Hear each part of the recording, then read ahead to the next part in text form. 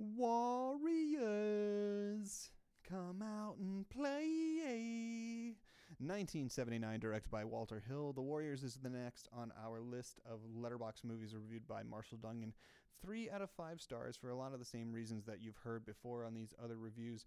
While it is a culturally significant film, when you watch it in a vacuum, it very much does drag in certain places. It's very gritty, very, dim kind of look. It is all pretty much entirely shot at night. Takes place at night, rather. And despite all of that, obviously, there are some really great moments in the film that have become iconic in their own right. Just Cyrus, screaming, "Can you dig it?"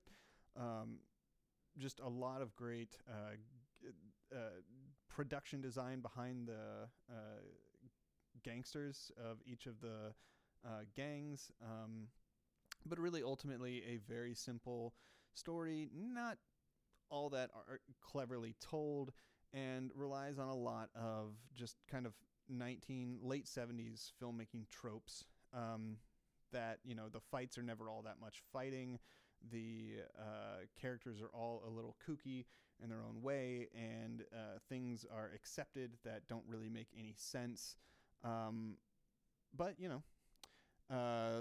quick piece of trivia: I actually got to meet Walter Hill back in 2006 when I was going to school out in Savannah.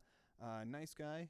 Shared with him that I quote, "There's your goddamn dinner" from 48 Hours pretty regularly, to which he remarked, "Oh, well, there you go."